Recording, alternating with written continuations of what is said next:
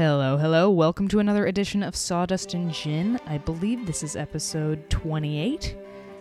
I am right. Wow. And 28, that's pretty impressive. I feel like it was just yesterday that we were doing 25, and yet here we are. We've done 2 since then. Yeah. How exciting. No, but really, I think we are on a roll, and we've got an exciting episode today. Not depressing, not like last. Yeah, this one is it'll give you a lot of laughs, that's for sure. Oh, God. And some of them are going to be like cringe laughs. Yeah. No, we're going to be talking about a lot of good stuff. We're going to be talking about the R&B artist Shaprece, and I'm going to say right now, this is my fault. We should have talked about Shaprece a year ago. She came out with this record, Coles, last November, but I've been following her since she was releasing the singles all like throughout the year, and I dropped the ball. But we're going to rectify things today. We're going to talk about her. She's phenomenal. Love this new record. We're going to talk about it at length. But first, we're going to talk about the things that we've been listening to. I'm going to start. Screw you, Kylie. I forgive you. Something I discovered is the Tanzania Albinism Project from an island off the coast of Tanzania between there and Madagascar, I think, if you looked on a map.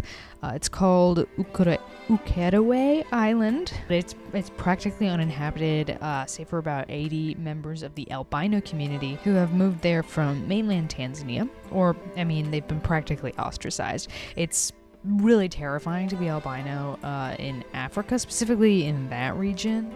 There are so many health risks, and there are other societal risks, I guess you could call them. Skin cancer is the leading cause of death, but there's some amount of intra-community racism of a sort. So the African identity is black, so when your skin doesn't have pigment, communities target the albinos for hate crimes and things like that. There's also a lot of superstitions about who albino people are and like tall tales. And then there are also dangerous myths about, say, the value of their corpses. Sorry, I know we said this was not going to be a depressing episode, but here we are.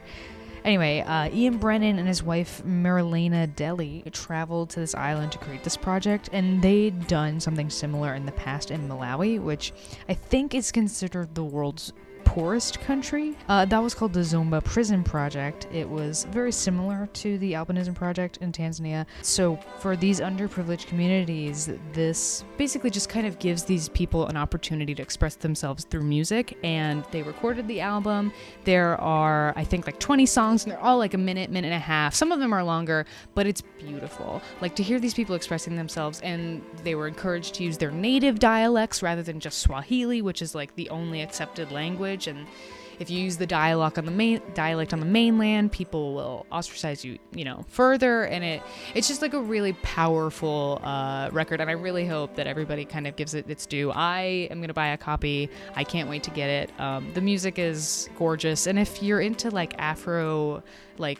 Afro-ethnic music, this is absolutely one of those records. It's not like these inexperienced musicians. These people really had soul to it, and it's really awesome.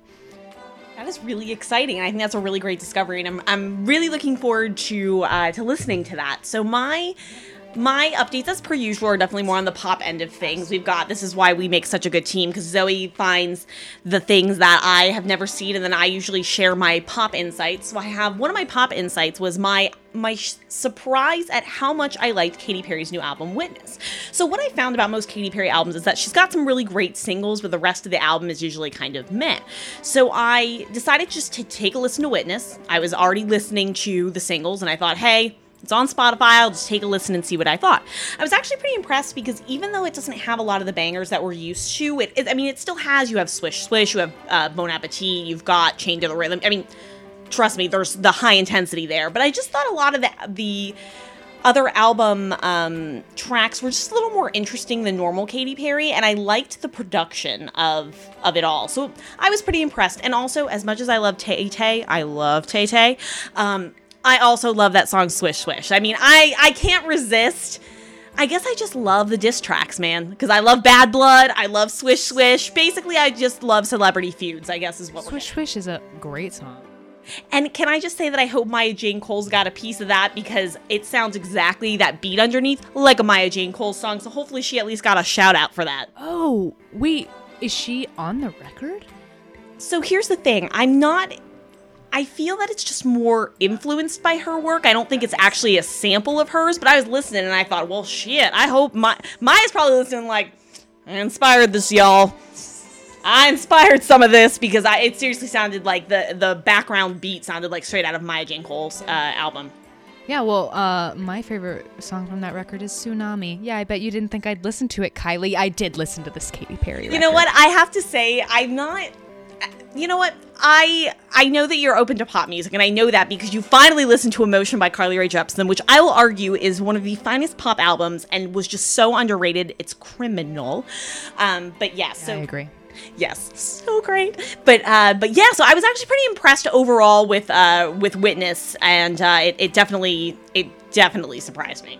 Well, I mean, congratulations on being surprised by Katy Perry. I've been adjusting to maybe liking some more of her stuff recently. It's definitely because of my roommate, but I welcome it. You know, it excites me. Well, in other pop news in my life, Banafi released a new song called Ripe, and it is brilliant. I love it. So we saw her perform at the Pico Union Project a few weeks ago. Yes, and I was actually going to ask you if I'm curious about the new song that new track. It's not that song, but I am so excited for her to record that song. The song that she played, it was still untitled as of when we had heard it over at the Pico Union Project. It was hauntingly beautiful. It was just so haunting, and I remember sitting there and Zoe and I, our eyes are this. I mean, we're big as saucers, like sitting here going, "Oh my goodness, this is so beautiful." So I'm looking forward to whatever the title of that track is going to be. Right. We can't even like look forward to something specific. We're just like, I know there's a song in the works. And it's haunting and it's beautiful. And Zoe's definitely a Banafi fangirl, and she has definitely converted me because watching Banafi was amazing.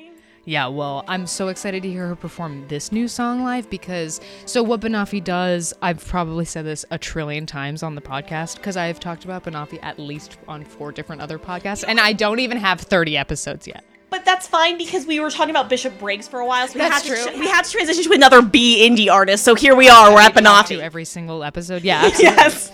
Well, from what I understand, she's going to be releasing an LP, but what I'm really super excited for is to listen to that song Ripe live because, and I'm not sure if you're familiar enough with her music to have recognized this, but I noticed that every time I see her live, she performs her songs deconstructed. Like they're completely different than the recordings, which means Ripe is going to be different. And Ripe is already insane. It's like got a bunch of different like movements in it, which is usually how live songs are for her, but it's going to be even wilder in person. I'm so excited. I wish you all could see Zoe's eyes.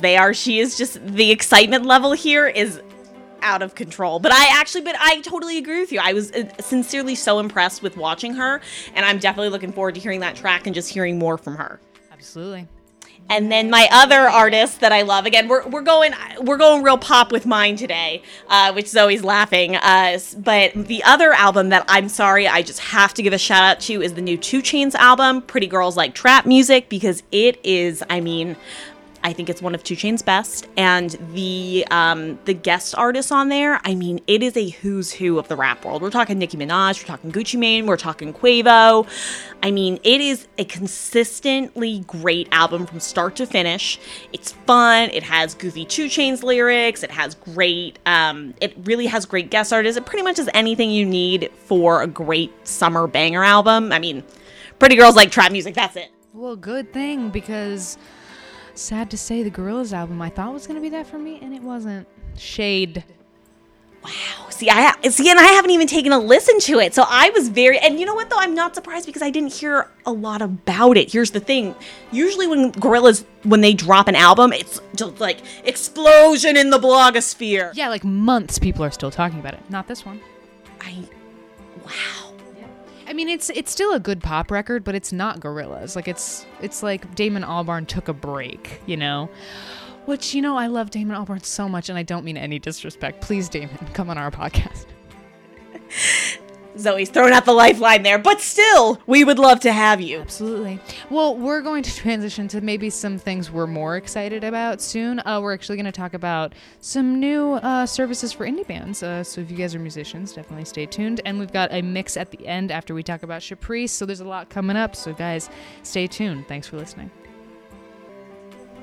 So in music news, we're going to be talking about some services that we're finding are really going to make a difference or potentially be something at least of interest for indie artists. So one of the things I wanted to talk about was two services that have been gaining in popularity, music.ly and YouNow. So both of those services are live streaming services. And what's fascinating about them is that they have grown in popularity astronomically. So of course we have Periscope, we have Facebook Live, but what's fascinating is that these are actually growing faster.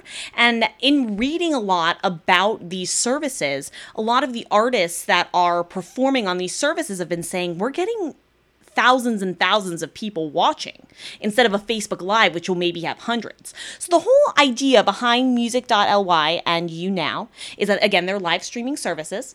Anyone can go on as you are live streaming a video of yourself singing, creating. It's basically a platform for any type of creation. You could be lip syncing, you could be singing, you could be doing a funny skit, really anything. And the way it works is that you can get compensated by what's these in-app purchases. So basically you would buy a certain amount of coins, that type of thing, and it translates into real money. So many coins equals this many dollars, that type of thing. And so the whole shtick behind it is that viewers who are watching your live performance can virtually tip you. So it's a really fascinating type of service, especially as we look at the fact that touring is such a huge part of making money nowadays for an artist, because we all know, I mean, with Spotify and things like that, as we've talked about previously, getting paid for your recordings is getting tougher and tougher. So it was something that when I saw this, I actually read a Wall Street Journal article about it. I thought, this is really fascinating. And this could really be a wonderful lifeline for those indie artists. Because the great thing is, obviously, if you're video streaming, you are doing it from the comfort of your home. It's a very low cost thing. All you need is a microphone and some equipment to get your music out. And, you know, you have that audience that's already built in. Of course, you have to cultivate that audience like you would, you know, at any other time. But the thing is, because those platforms already have millions of viewers, it's sort of a built-in audience for yourself. So as I was looking into this, I thought this is a really great way for indie artists potentially to make a name for themselves, actually make some money. Some of these top artists are, I kid you not, making $30,000 a month. I mean, talk about an absolute huge amount of money, especially for a very low cost thing. You could do it out of your bedroom. What's 30 times 12? $360,000 a year. 300. That, like, if you salaried that, yeah, it would exactly. It's insane. I mean, clearly, as you know, Zoe and I make that much anyways. But, you know, yes, clearly. We're so wealthy. We're so wealthy. But, yeah, it's an astronomical amount of money, especially for an indie artist. And, again, very low cost. So I thought to myself, this is a really great opportunity. Let me dig a little more into this. Let me find out about these famous artists and who they are. Kylie's getting to the bottom of it. Investigative journalism. And so here's what I found. So again, my original thought on this, and when I was talking with Zoe about featuring this, was this is great for indie artists. What a cool way to get an audience and really captivate them and make money while doing it. Amazing. So I did a little research about the artists that are making this money. There's a huge butt. And I went down the rabbit hole of the music, we'll call it the music that is being created. And let me tell you, it was not ideal. And so the whole thing, and I knew with a lot of services like, you know, Vine, rest in peace, and a lot of these Facebook Live, Periscope, etc., you have a younger audience. That's what it is. Obviously, your 7-year-old grandma is probably not on there. If you are, that's awesome. But, you know, they're probably not. It's a younger audience. You get that. But what I was finding with music.ly, and I think I'm saying that right. It's Musical.ly. It's spelled Musical.ly, but music.ly. I'm not a cool 13-year-old, so I'm not sure. And YouNow. Are you not? I know. Crazy, right? Are you double the age of 13? I am double the age of 13. That is frightening. That is frightening that I am double the age of 13. So I am double the age of the people who are actually using this site. And here's the thing with teenage girls. Teenage girls are not necessarily the worst arbiters of music. Who loves the Beatles? Teenage girls. Look, Harry Styles said it best. He trusts his female fans. Like, he doesn't understand, and this is what I appreciate about him, because I didn't hear his new record. His new song was fine. But he really appreciates his fans as much as they appreciate him. And he's like, why are we discounting their opinions? Their opinions are just as valid as yours. So here's the thing. And again, I, as a pop music lover, a lot of teens love the artists that I love. So I'm not going to sit there and say teenage girls can't choose any good music. I mean, honestly, I worked at Jingle Ball years ago as an intern and almost got bowled over by a bunch of teenage girls trying to see Ed Sheeran, who I think is very talented. So I am not necessarily one to discount what teenage girls like. However, this this musical.ly stuff, it is bottom of the barrel. And again, I love pop music, but I started looking at who's really famous from these sites. You have a guy named Nick Bean who had a hit song called Wi-Fi Wifey. I mean, it ain't good. It ain't good. We also had another, one of the most famous on these sites. Her name is Baby Ariel, which already is just, so much creep. But looking into what Baby Ariel had to bring to the internet, it's videos of her learning to drive. I mean, it is like, we're talking such a niche audience. I mean, it is like, basically, after the age of 17, you're not interested. Yeah, and what's the staying power of the video like that? Like, I think of, old songs that I love listening to again, but once I can drive, why would I want to watch that? Exactly. These people are not thinking about the future of their content. It's just such a niche audience, and frankly, it's not good quality. I mean, I'm just going to be really honest here. It's just not great. And again, I love me some pop music, so I am all about it. But it's just, when I was looking at really who's racking up these numbers, it's people that really only will appeal for 13 to 17-year-old girls. Like, there's no other audience that they would appeal to. So it was just kind of fascinating. And I'm going to be really honest, I was a little bit disappointed because I got really excited about this service as a potential for artists to really grow their fan base. And there are singer-songwriters on there. I'm not trying to say that there are not. However, Vine gave us Shawn Mendes, who, as I've talked about with Zoe, I think he is a perfectly packaged pop artist. I think that he is one of Vine's greatest success stories. But I look at what these sites are pumping out, I don't see a Shawn Mendes. I don't see someone who's going to appeal to the masses. I just don't. I see someone who's appealing to this very, very niche market, and clearly there's engagement. Clearly they love it. Marketers love to market to them because they're, young, impressionable, get them young. And that's all fine and dandy. But when I think about indie artists whose target demographic is definitely people in their 20s and 30s, this is probably not the platform for them. And that's one of those things that going into this, thought that maybe it would be a platform for that.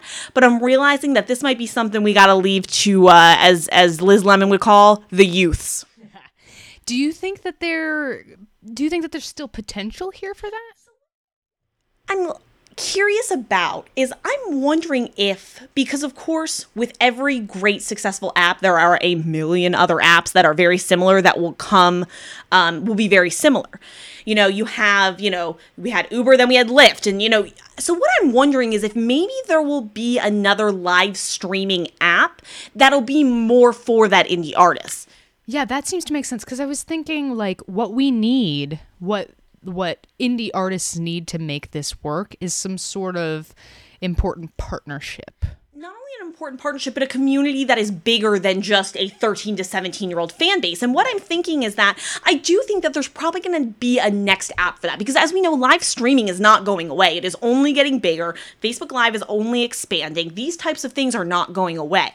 I'm just thinking that it's going to be a different app. It will not be these apps. And again, who knows? Maybe in 5 years I'll be eating my words and we'll have some great artists come out of it. But just from what I've seen and the content that's coming out of there, it's just not, I mean, really, again, once you're over the age of 17, you're not going to like it. I mean, that's really what it is. It's very, very, very niche content that is really not what the indie artists are creating, and it's not their audience group. I mean, and that makes sense, especially in the trends of tech. Like, once one thing's working, guess what? There's a million other things. So and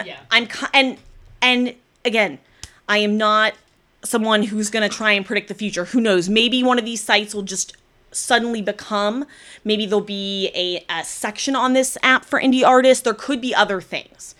But as of right now, what is coming out of it, I don't see this as like, I don't see Banafi getting on this and doing live songs on here. I don't see the audience there, and I don't see the engagement that she would want.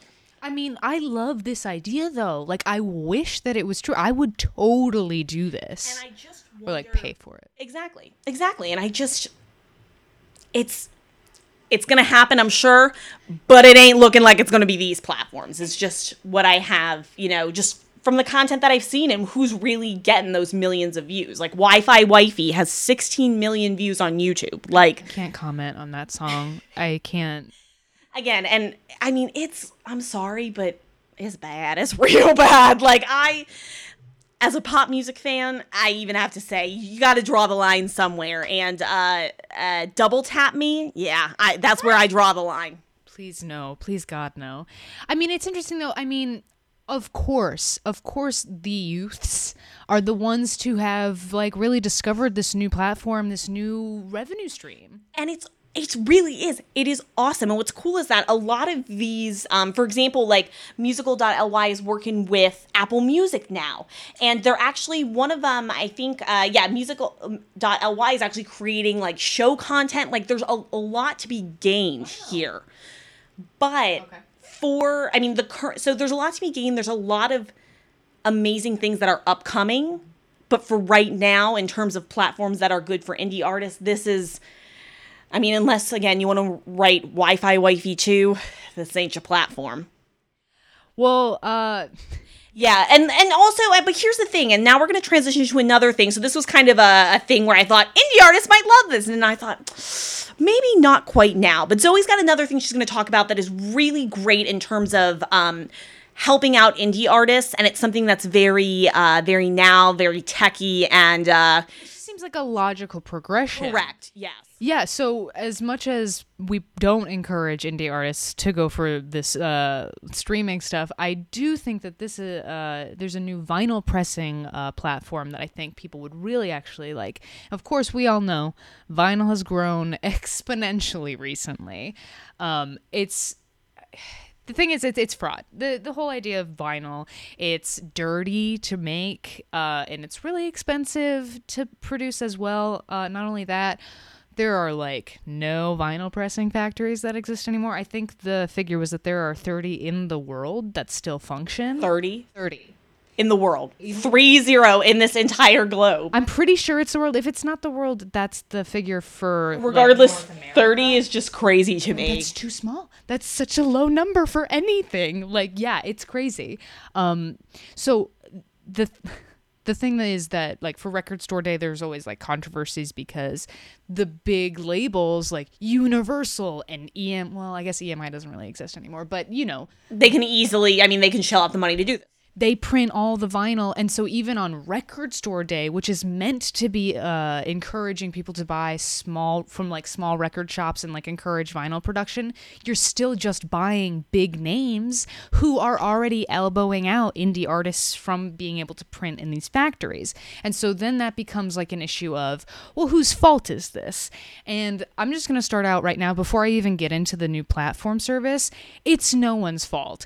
We all want to buy vinyl. Big companies have a lot of money and want to make a lot of money, and they can. And I think at the end of the day, it's just that vinyl's expensive. I mean, when you have something that is expensive to make, it's going to be hard for that indie label with 5 to 10 artists to afford that. Period. End of story. Is an expensive process. Absolutely. So what it normally happens is that record press factories have minimum orders, which is why people get boxed out. But also vinyl factories, people want to blame them.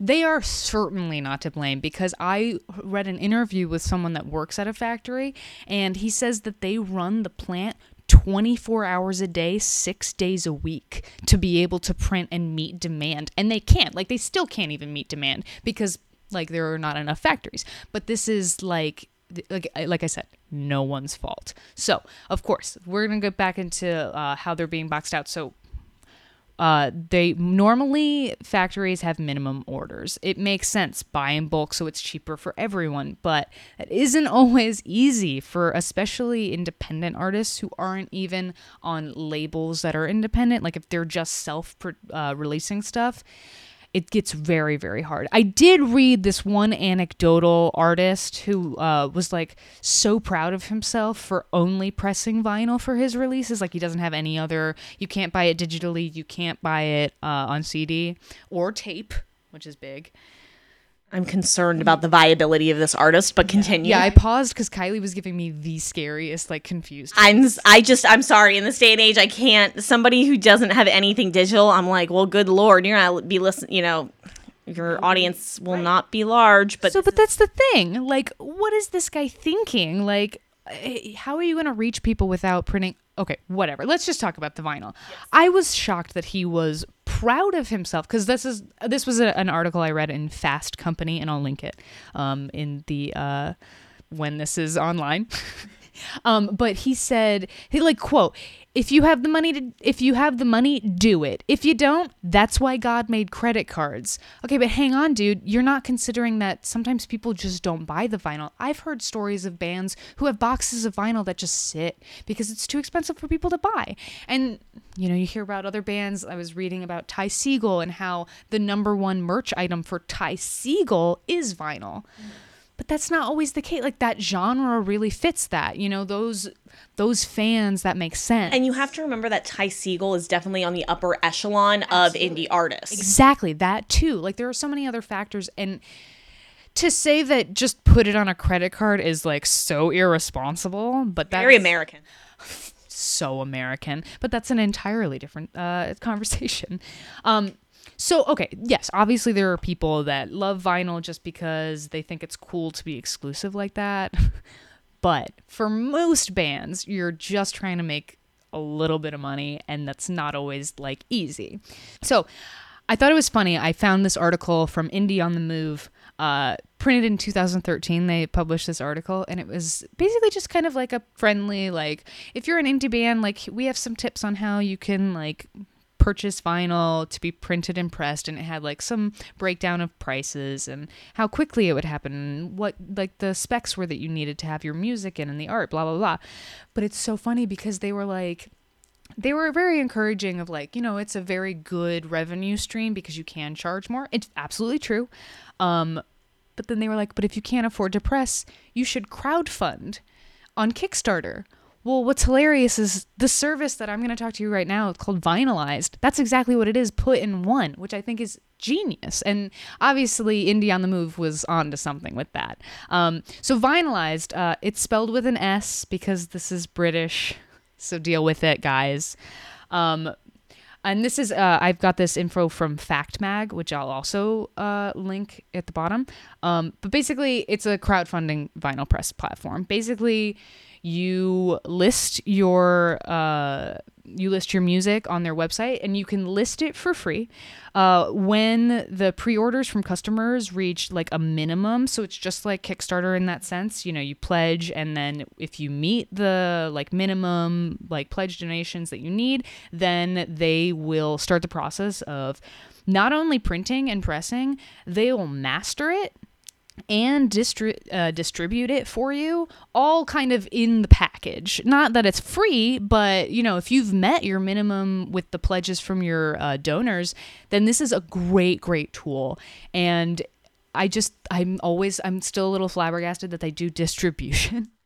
That to me is pretty amazing. And I think one of the cool things about this is not only will this help the indie artists who aren't on a, you know, obviously large label get vinyl, but I think it's also a really cool way to sort of engage your fan base. And I think that's another cool way to sit there and say, hey, you know, we heard you. We know you love vinyl and you want vinyl.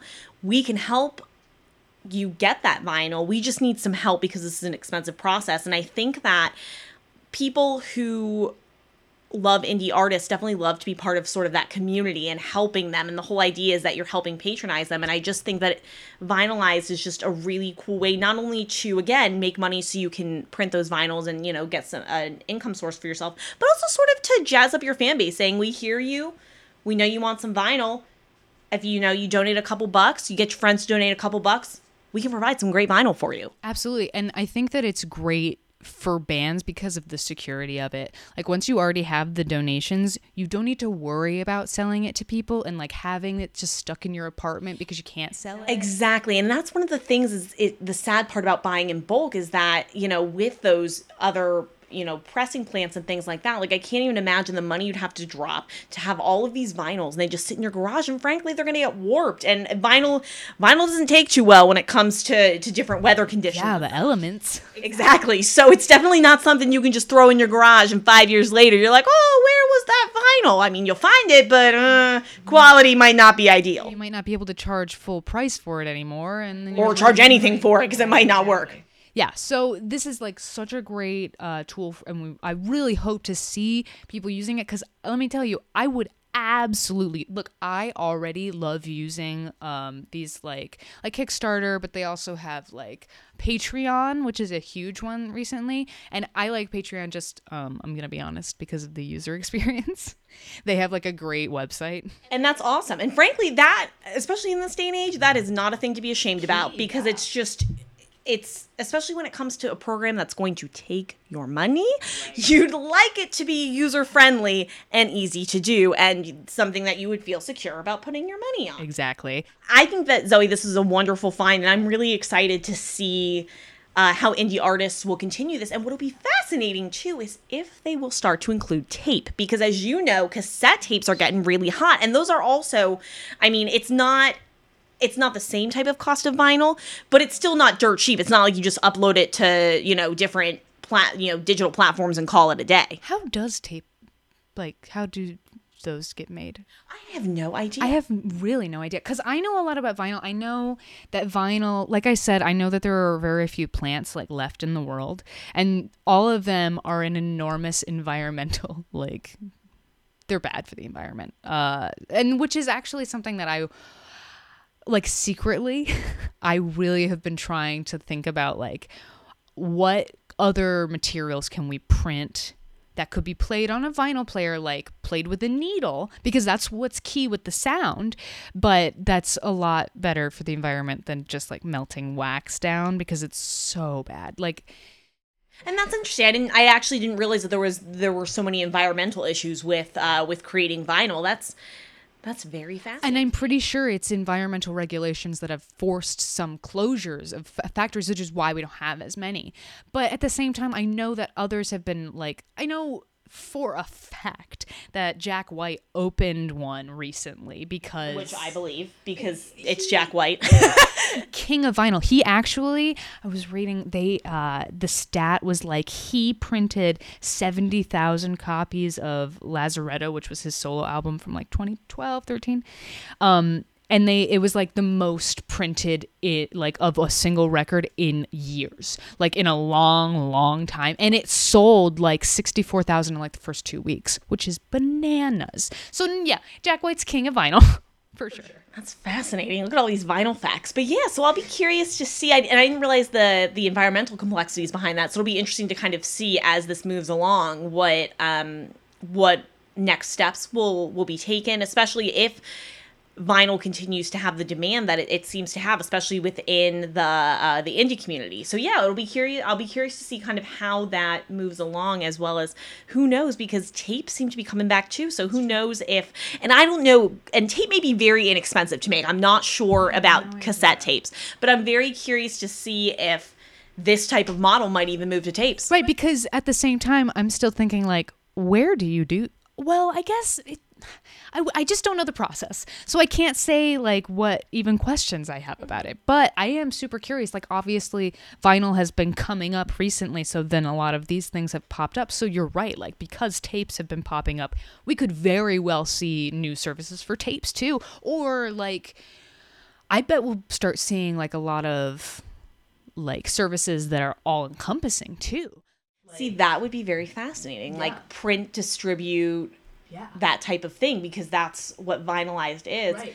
I'm very curious about that. Yeah, because crowdfunding, like a lot of these live streaming, crowdfunding is not going away anytime soon. Oh, no. And I feel that there are many crowdfunding ideas like the romp hymn. I don't know if you're familiar with that. It's the male romper. That has... Yes.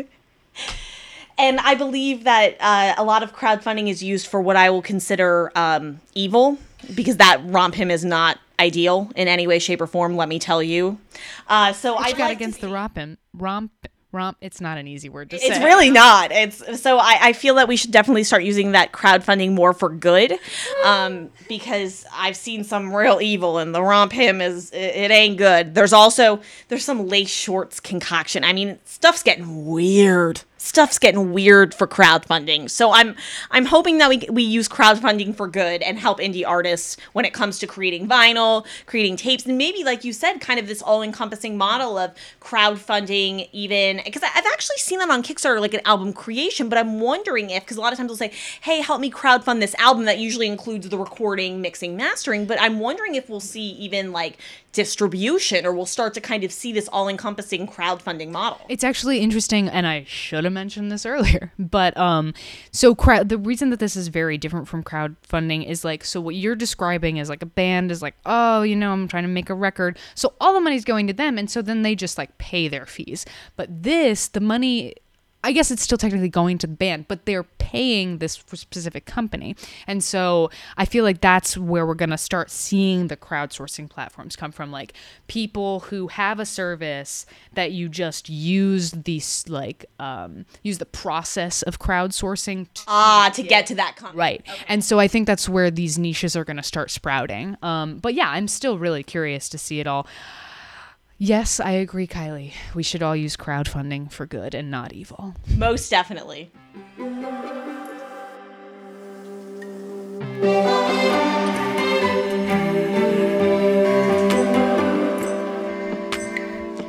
now for the meat of the podcast, we are going to talk about Shaprece today. Shaprece did release a new record last year, and I already said I feel bad. I didn't talk about this soon enough. But you know what? There's always a place for talking about records that maybe it's been a couple months, because they still deserve recognition regardless. Exactly, which is why we're talking about Shaprece today. Shaprece was born. Sorry, I didn't mean to get so formal with this intro. Born in a land far, far away. Ugh. No. Shaprece, honestly, not that far from us. West Coast all the way. Although we're both born and bred East Coast. Yeah, let's be real here. We are Floridians. We'll announce what we truly are. Yeah, I mean, we don't eat faces, in case you were wondering. Shaprece, she was born Shaprece Renee Richardson. She's now anonymous, though, which, every great artist is. She's released only, honestly, very little music compared to a lot of indie artists, the way that they do the lead up to an LP release. She only released one EP, but it's beautiful. It's called Molting, which is such a great word. I'm so glad that she used it as the title of this EP.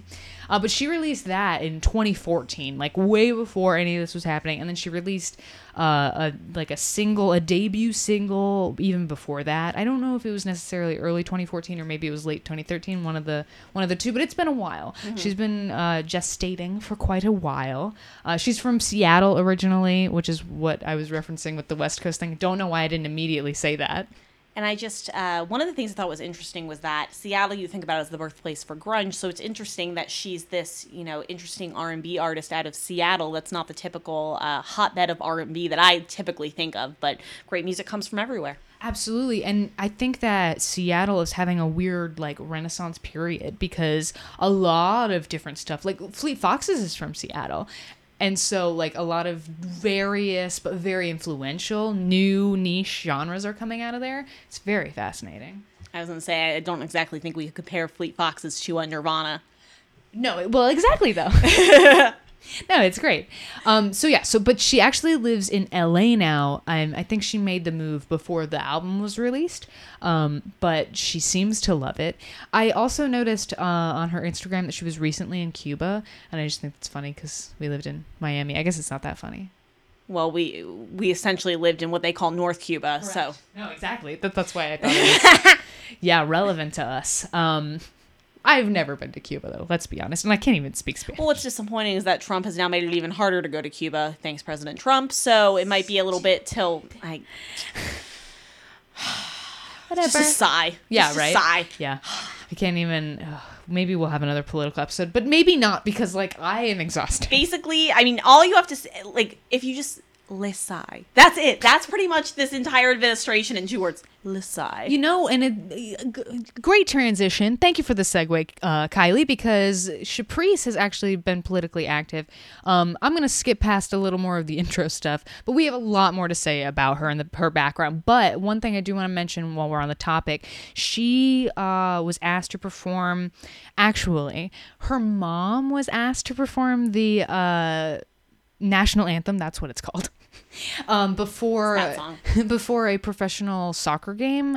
I don't know what Seattle soccer team. I don't know any soccer teams. You're American. It's acceptable. Thank you.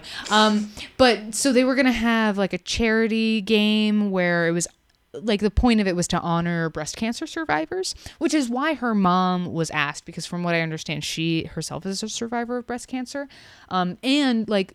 Shaprece comes from a very musical family. Like her mom was a singer, and she told this anecdote as a slight tangent. She told this adorable anecdote about how her dad, like her earliest memories, like basically her dad having her on her like his lap and just kind of like singing and like learning about music basically. And she mentions just in that interview that it's so important for moments like that for children. Like even if you don't remember them, like as the adult in the situation, the kids probably will. And it's so important. And so and I love that. But anyway, so she was her mom was asked to perform this national anthem, but her mom couldn't make it. And so she said, well, Shaprece, you should do it. And Shaprece, this was around the time of, Colin Kaepernick and that whole kneeling during the anthem being like a big deal because white people didn't like that, which is still stupid. And I was firmly on Colin Kaepernick's side. Just want to, for the record, say that. Clearly, so was Shaprece, because she had she was in a quandary, and she talked about it. I forget where this interview took place, but I do have quotes from her. Basically, she says, I told her, being the manager of game day entertainment for the soccer team, who was Jessica Hancock, I told her, I feel honored that you want our family to be involved with this, but at the same time, I'm completely aware of where we're at as a nation and that the song was not necessarily written to include people who look like me. I wanted to try to come to some sort of common ground where we could do a demonstration while making a stand against it, but also while keeping in mind that my face is very much a face of the nation as well. To step completely away from that didn't feel right either. I was born in America. I'm an American. I took the stand that if they were not willing to allow me to do a demonstration, that I wasn't going to sing it. They were very understanding and open to what I had in mind. So she did end up doing it, and she performed it in her own way. And I think that in itself is a great protest. She also seems to understand the importance of doing something like that, which is great. I love to see an artist who's intersectional. Exactly. And I think that's really a fascinating kind of important thing, especially as we kind of look and see how sort of where our nation is going and the continued struggles. I think it's really important and that artists kind of bring to light those type of issues and saying like she said, like, here's this national anthem. And she said, I am an American. However, when you look at sort of the things that are happening, and what that, tends to represent and things like that. I think it's really fascinating that she took that artistic avenue. Absolutely. And I really admire her for it. And I love really when indie artists are outspoken about that stuff. I mean, look, there's a lot of garbage on Twitter, and especially because we have so much access to what people are thinking and saying at all moments of the day. But when there's an artist that actually does it with importance and conviction, I really admire that. And that's one of the reasons why I really wanted to talk about her today. But yeah, so she did release an LP last year, and it was called Coals, Coals. We're still, one of the things Zoe and I were talking about earlier was that we're not sure what what it all stands for. Yeah, so we're definitely curious about that. Right, because it's definitely an acronym, because there is a period between every letter when you're. Don't know. But we have no idea what it stands for. But maybe we just didn't do enough research. I did try. I was going to say, we'll go in, we'll maybe discover more, but Shaprece, if you're listening, we'd be fascinated to know what all that stood for. Yeah, Shaprece or literally anyone else, email me, sawdustandgin@gmail.com. But the record is fantastic. I love it so much. It's, I believe, 10 tracks, and it's R&B mixed with electronics, mixed with beautiful orchestral arrangements, and her vocal delivery is also like unique in its own way. I really, really like this record. I was really impressed. I thought from start to finish it was really strong, and I really appreciated the orchestral bits of it. I think that a lot of times with a lot of especially current R&B, it tends to be a lot more electronic, and I think you kind of lose out on a lot of those cool, like there are a lot of really cool string sections in a lot of the songs, and I think that's something that I don't tend to hear a lot on Top 40, so I think it was really cool to hear that on this record. Yeah, definitely, and where R&B is going in indie circles, like our R&B on mainstream radio is pretty much the same. Yeah, pretty similar. But not to say that it's bad. I think it's still a very influential genre. You're talking about someone who loves pop, so clearly I have no problems with the current state of R&B. Yeah, no, I mean, definitely. So, but for indie artists, everybody's trying to carve out their own niche. So you have like these plays on R&B, who are hugely popular now. There's been a lot of like 90s influence resurgence in the past few years. But where they're going with it, I've noticed, is more electronic, like more industrial or just experimental type of beats. Whereas what I love is Shaprece is literally going in the opposite direction. Like, she's obviously got the electronics, as that is the basis of modern R&B, but the orchestral arrangements are beautiful, and it really drives it home for me. And I think that it's not surprising. One of the things about her is that she's actually performed with the Seattle Symphony. So I think that what's really interesting is that a lot of that type of orchestral performance that she has done with the Seattle Symphony, I think a lot of that orchestral influence has been brought into the record, which makes it really great. So it's interesting sometimes to see who her influences are, or who people attribute her influences to be, because let's be real, a lot of music journalists just guess. Of course. Which is, I can say I'm guilty of it. But, excuse me, she cites that influences for her songwriting are people like Bjork, which I think is very interesting. I'm not sure I hear it necessarily, but I do love the idea of what she's going for, because she basically, I read an interview where she cited Bjork, and she was like, it's the emotion of expression, like the emotion of the expression of it that makes, like, that drives her. I was gonna say more so than, because when I listen to this, I don't hear Bjork in terms of the sound. I definitely, because Bjork can get really, really out there, and I feel like this is definitely a lot closer to R&B than it would be anything like super, super experimental. But I think it's kind of interesting in terms of that she kind of wants to draw from the emotion, because you can definitely say with Bjork, like you know that she feels what she's talking about. Absolutely. And I feel like, and I'm gonna kind of criticize music journalism for a second, and I can do that because I'm part of it. But I think people saw that Bjork thing, kind of ran with it, and somebody else compared her to FKA Twigs. Yeah, which that's another thing where I don't necessarily agree with that. I think FKA Twigs is great, but I feel that FKA Twigs is a lot more electronic and a lot more, a lot of things are on loop. Like there's the Video Girl song, great, but when I listen to Shaprece, I don't hear that type of song structure. I think, again, Shaprece is a little bit more what you would think of as classical R&B, whereas I think FKA Twigs, I think, is more electronic, sort of experimental, a lot of loops. I don't really hear an FKA Twigs when I'm listening.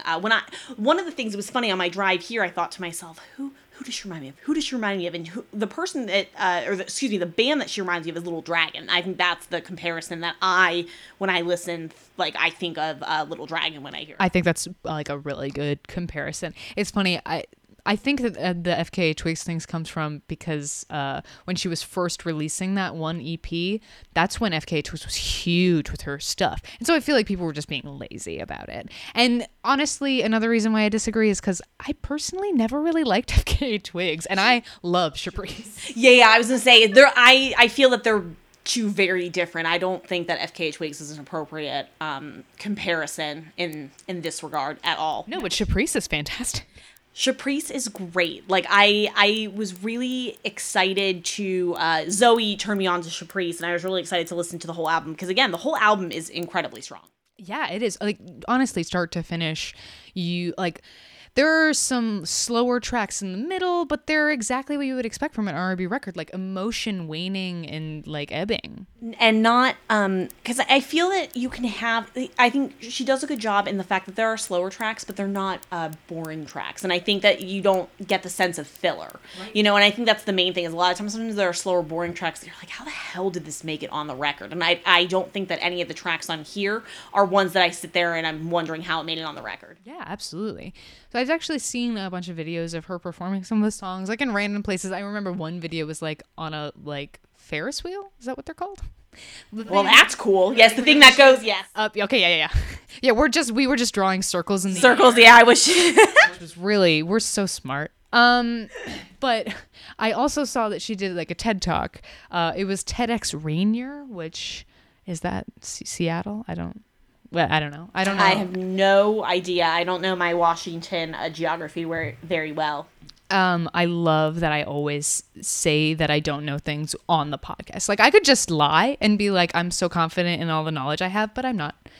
Anyway, so in this TED Talk that she did, it was basically a performance. She did 3 tracks, but she did talk about a little bit, not really her songwriting process so much as like her thought process when she's songwriting, which kind of sounds like it's exactly the same, but you'll get it.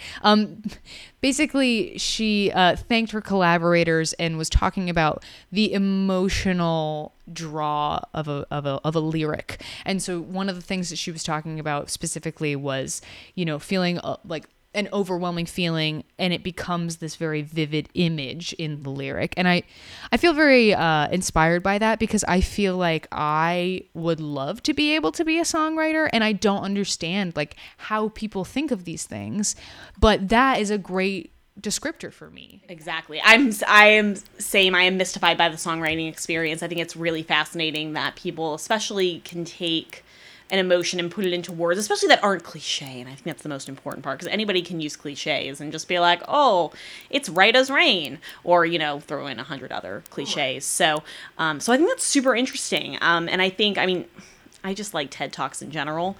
So I just think it's really cool that she's done one and she's, talking about songwriting. I love the cross-platform, getting a new audience from the TED Talk, she performed her music. I thought that was smart from a marketing. Exactly. I was going to say Zoe's marketing 101. All right, let's talk about some of the songs we liked. Yes. So I think my absolute favorite, I put some stars by the ones on my notes that I was just in love with. And one of them was Carry You. And what I thought was interesting is I thought the lyrics were really relatable. How she's talking about, I can't carry you and still carry me too. And I think that that's really relatable, especially when you're dealing with a relationship where you have somebody who's just has a lot of emotional baggage. Like, to be honest, and sometimes it's really tough to deal with the emotions of both people. So I just thought that was, I love the track itself. Great strings. I think overall one of the wonderful things about this album is that the strings are so great. Oh, on every track the strings blow me away. I'm serious. Like, a couple songs that I really liked some of the singles. I don't know. I know I just shared the album with you. Yeah, so I actually wasn't privy to which ones were singles. So I'm actually kind of curious about that. Which I think is such a great social experiment. Right. But so the singles that I heard were Send Me Your Love, which I do love that track. And it might just be because I've heard it a trillion times. That was actually one of the ones I starred. Yes. That's such a good song. I mean, it's so strong, but like catchy. And my adjective for it was driving. I thought that it had just this great driving pulse through it. And I also put love the violins, which is kind of, again, the theme throughout this. Like, love the violins. Do you think that there's a xylophone on that track? We'll have to listen to it because I feel like I heard maybe or a glockenspiel, whatever it is. But I just really like the instrumentation on this track. Is my point. Yes. Great song. But then another single I remember was "How Are You?" Mm-hmm. Great song. One of my other faves was one that I thought was just the perfect kind of sultry R&B jam, because honestly, what is an R&B album without that kind of like sultry jam? And I love Wake Up Melting Snow.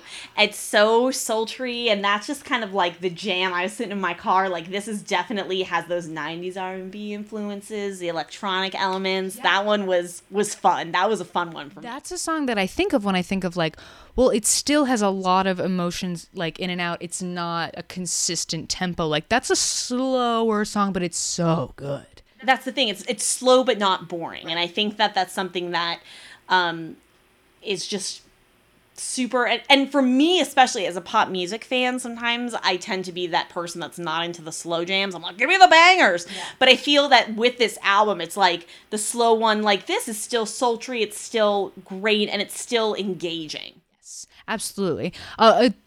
I feel like this was kind of a lower tempo song, but one of my favorites was Remember.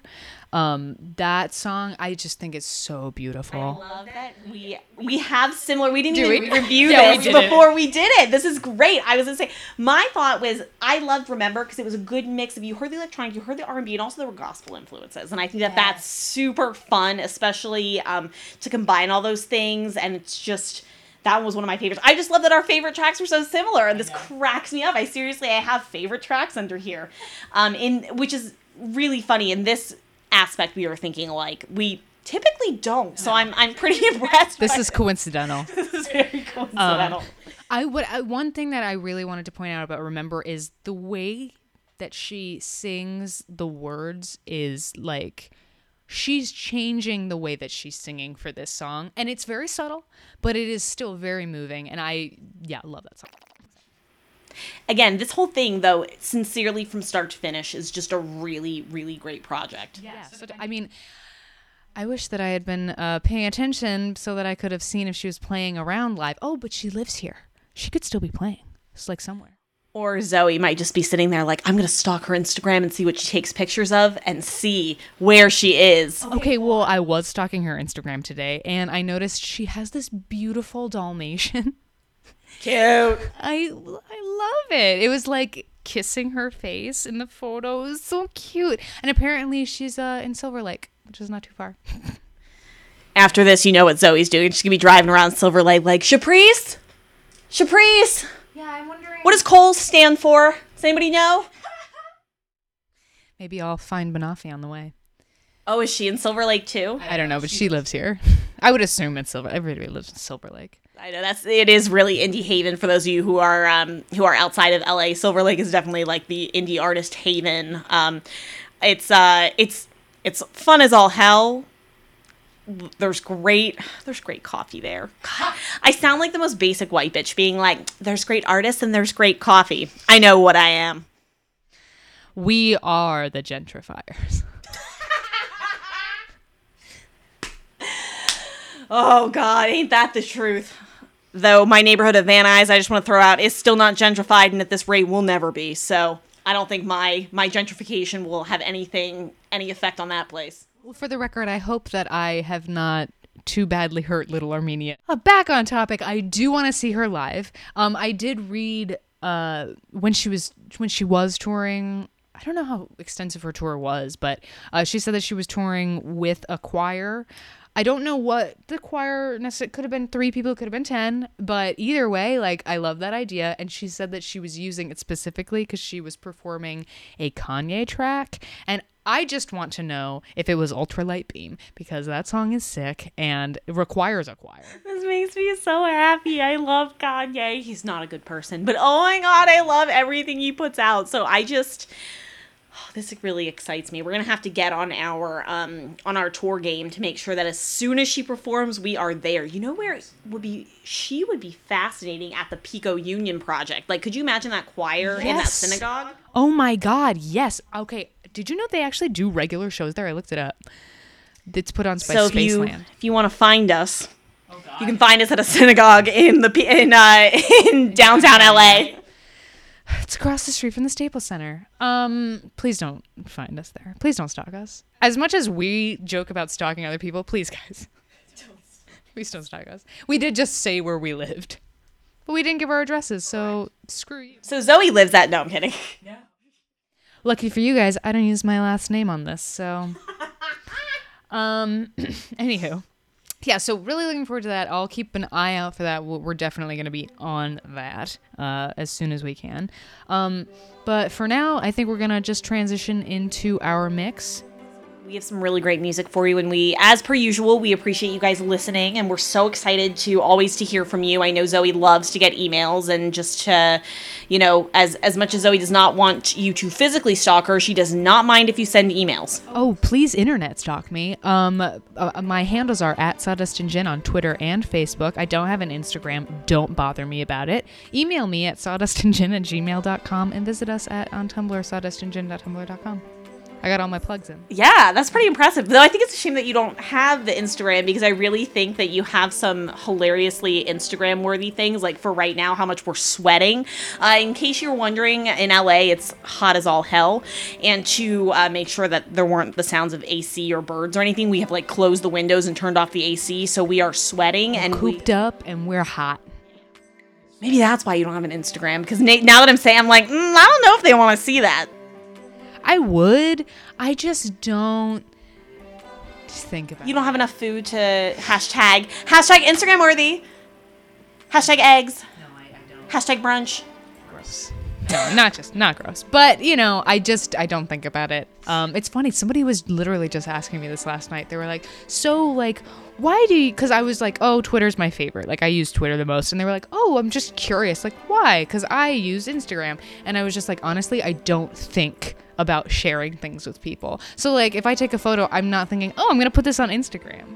You know, I just feel like I don't have enough nice visual things to show. Like, I do have my cat, which is what my Instagram is, and my cat is freaking adorable. But that's all I want to share. Like, I don't have, like, duck lip selfie, you know, like, I don't have any of those photos to share. Like, what is it, 2012? Yeah, right. Kissy lips. I can't even do it. I'm laughing too much. I am physically incapable of doing duck face. We are literally both trying to do it right now and just laughing at each other. Anywho, yes, we are definitely going to transition in the mix now. Yes. Sorry we got sidetracked, but I'm sure you guys love knowing more about us. Exactly, and it's hot as hell, so we're kind of going crazy up in here. Yeah, but enjoy Shaprece and the rest of the mix, and stay tuned for a recap at the end. Thanks so much for listening. This has been Sawdust and Gin.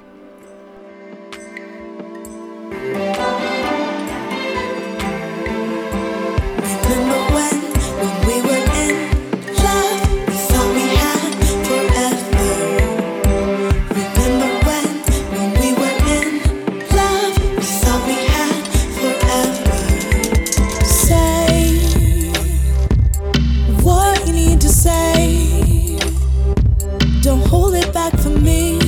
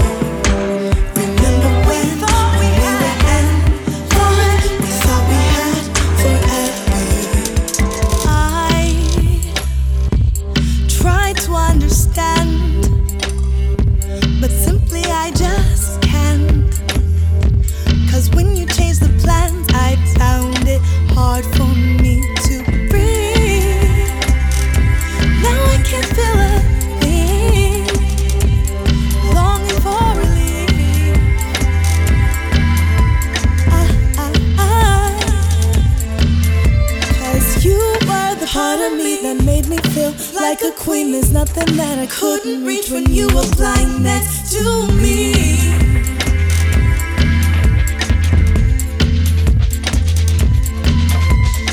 Way past the atmosphere, you left my heart floating up there, and now it's crashing all around me. Hard to conceive.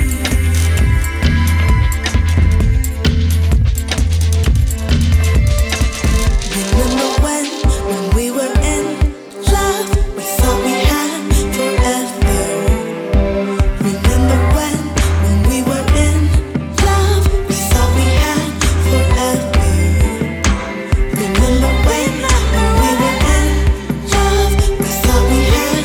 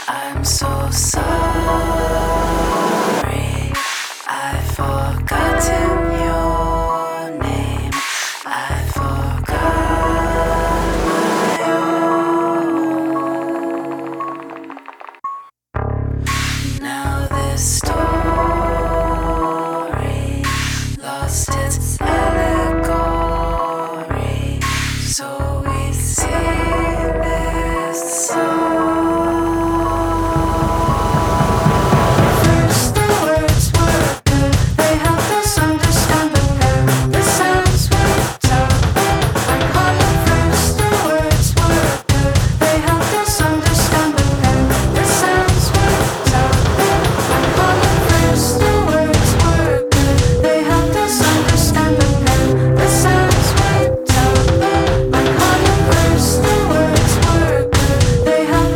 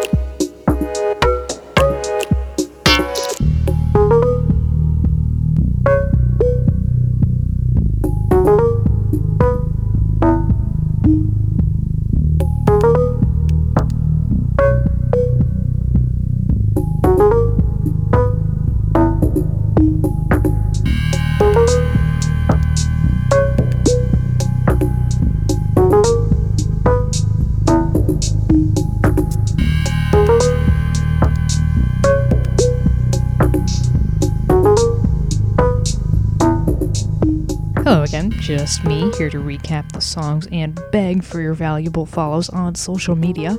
The song we're listening to now, which will play us out, is Spectral by OKPK. Prior to this, we heard Tiger featuring Aku by Maximum Balloon. Before that was The Holograms by Full Chen. The Holograms is the song name, yes, and just to reiterate, the artist was Full Chen. Confusing one, but moving on, before Full Chen was Niagara, who sang us a song called Vanilla Cola, all one word. Niagara is spelled like the falls, of course. And last but certainly not least was Shaprece with Remember, a mutually loved track between Kylie and I. Look her up, buy this record, Coles, Coals. We'll have everything linked in the description on SoundCloud as best we can, but more fully, we'll have everything linked on Tumblr. Head to sawdustandgin.tumblr.com to get all of that. Almost done. Follow me on Facebook and Twitter at sawdustandgin. Email me, sawdustandgin@gmail.com. Follow the Tumblr too, if I didn't already say that. Alright, I'm out. Visit your local record store and never stop resisting.